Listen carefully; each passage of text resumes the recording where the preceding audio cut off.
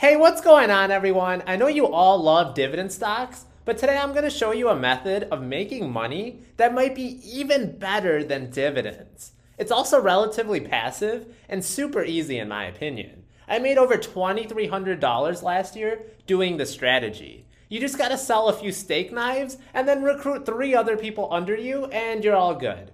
Okay, just kidding. This strategy is known as doing covered calls. I'm going to share with you how to do the strategy and even what stocks I believe are good for beginners wanting to get into this strategy. This strategy is loved by Warren Buffett and is done by basically every big hedge fund and financial institution. As you continue on your path to financial freedom, you're always going to be wanting to know more ways to generate more income, so let this be yet another tool to help you get there. All that and more coming up. Just make sure you hit that like button, say no to censorship, and subscribe to this channel so I'm motivated to make more content. So covered calls happen when an investor owns at least 100 shares of a stock or ETF and essentially comes into agreement with another investor to swap those 100 shares if the share price reaches a certain price, which is called the strike price, on a predetermined date.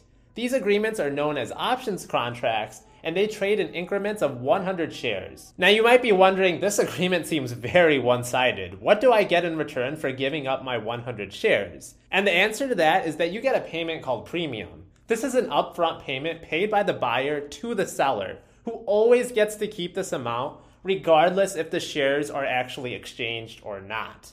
Some commonly used terminology in the options world are actually referred to as calls and puts when referring to options.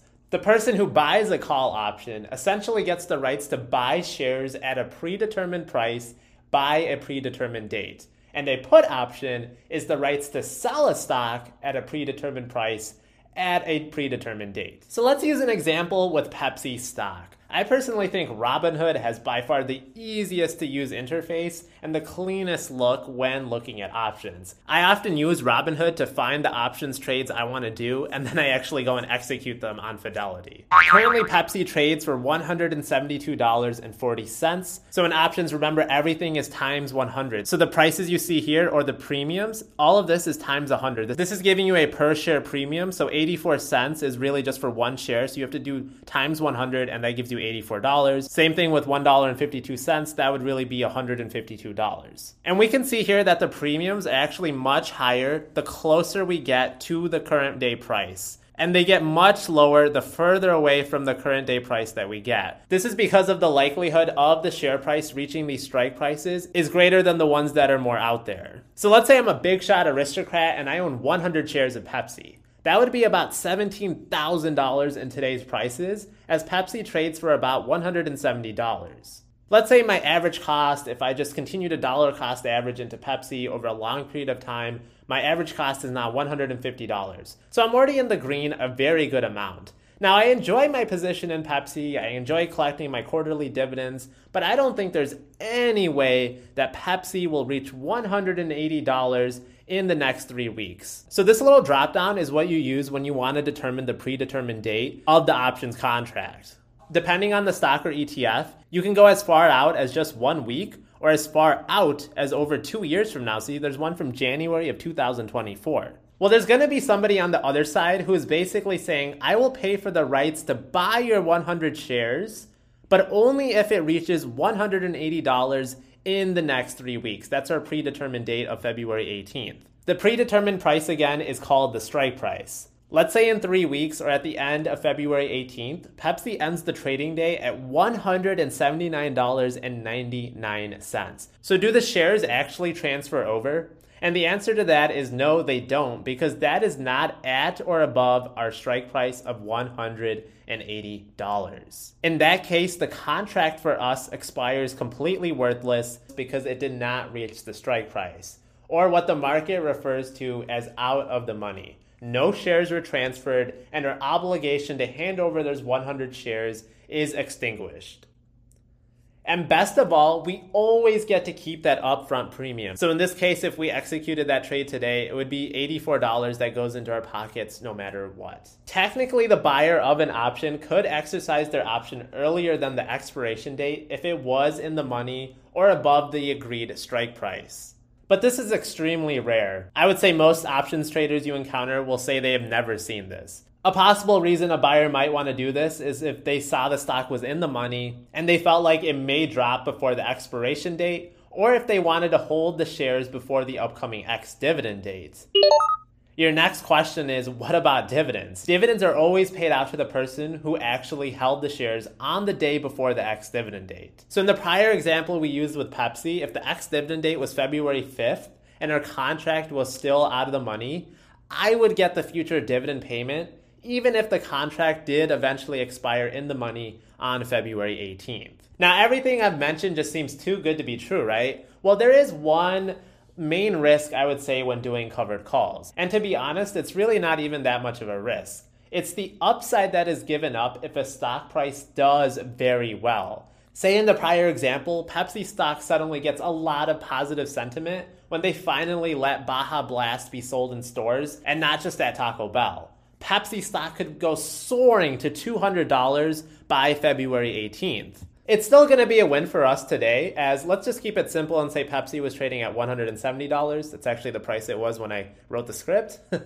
And we agreed to sell it at $180. So we collect that $1,000 in capital gains since it's for 100 shares. But you see, now we lose that extra $2,000 in upside because our Pepsi shares now belong to someone else and they're now worth $200 at the end of these 3 weeks. So now you see why someone would be willing to be on the buy side. So this is not a strategy. If you are very bullish on a company, you're probably just better off just holding the stock rather than losing any upside if the company does well. Also, there's a risk that the stock price just drops, but that's always going to be a risk whether you do options or not. Doing a covered call at a price that is below your average cost would also cause a risk of losing money as well.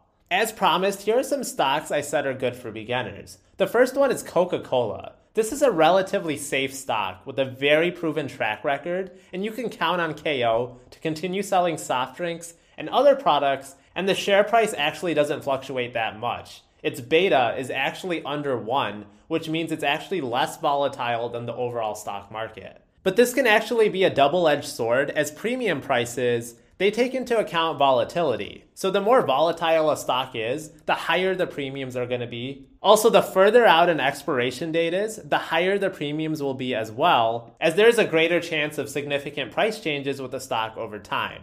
So if one wanted to do covered calls with Coca-Cola stock, that would require about $6,000 in capital. Another stock I believe is good for beginners is Apple stock. Again, a very reliable company selling us overpriced electronics, and the stock price generally goes in an upwards direction.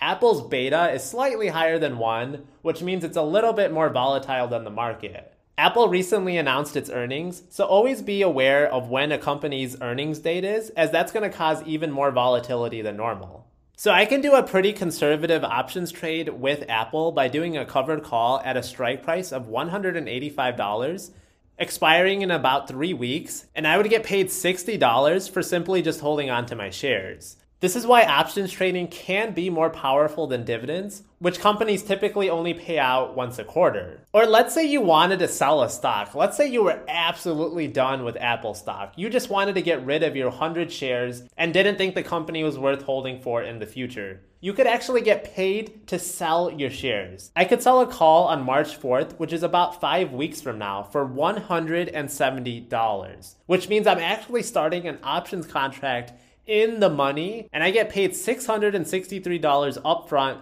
to do that. Now, as long as Apple's share price on March 4th is not higher than $176.63, I would still be better off just doing an options trade rather than just selling my shares straight up. If this strategy sounds very similar, it's actually what income ETFs do to produce such high dividend yields for its investors. So by investing in these ETFs, you are essentially doing the same thing, but you don't have to do any upfront work. Let's be honest, you probably don't have $300,000 just lying around if you wanted to do options trading with Amazon stock. Boy, do some of these companies just need to do a stock split. These ETFs allow you to get exposure to companies like Amazon and participate in the options trading.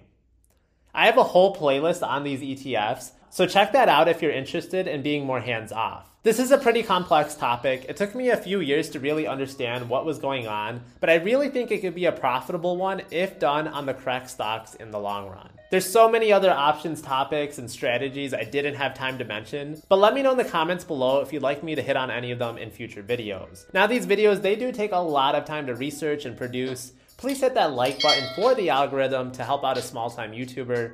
As always, my videos are found in podcast form under the Collect Cash podcast name. This includes being found on Spotify. Don't worry, I'm not taking down any of my content, unlike some people.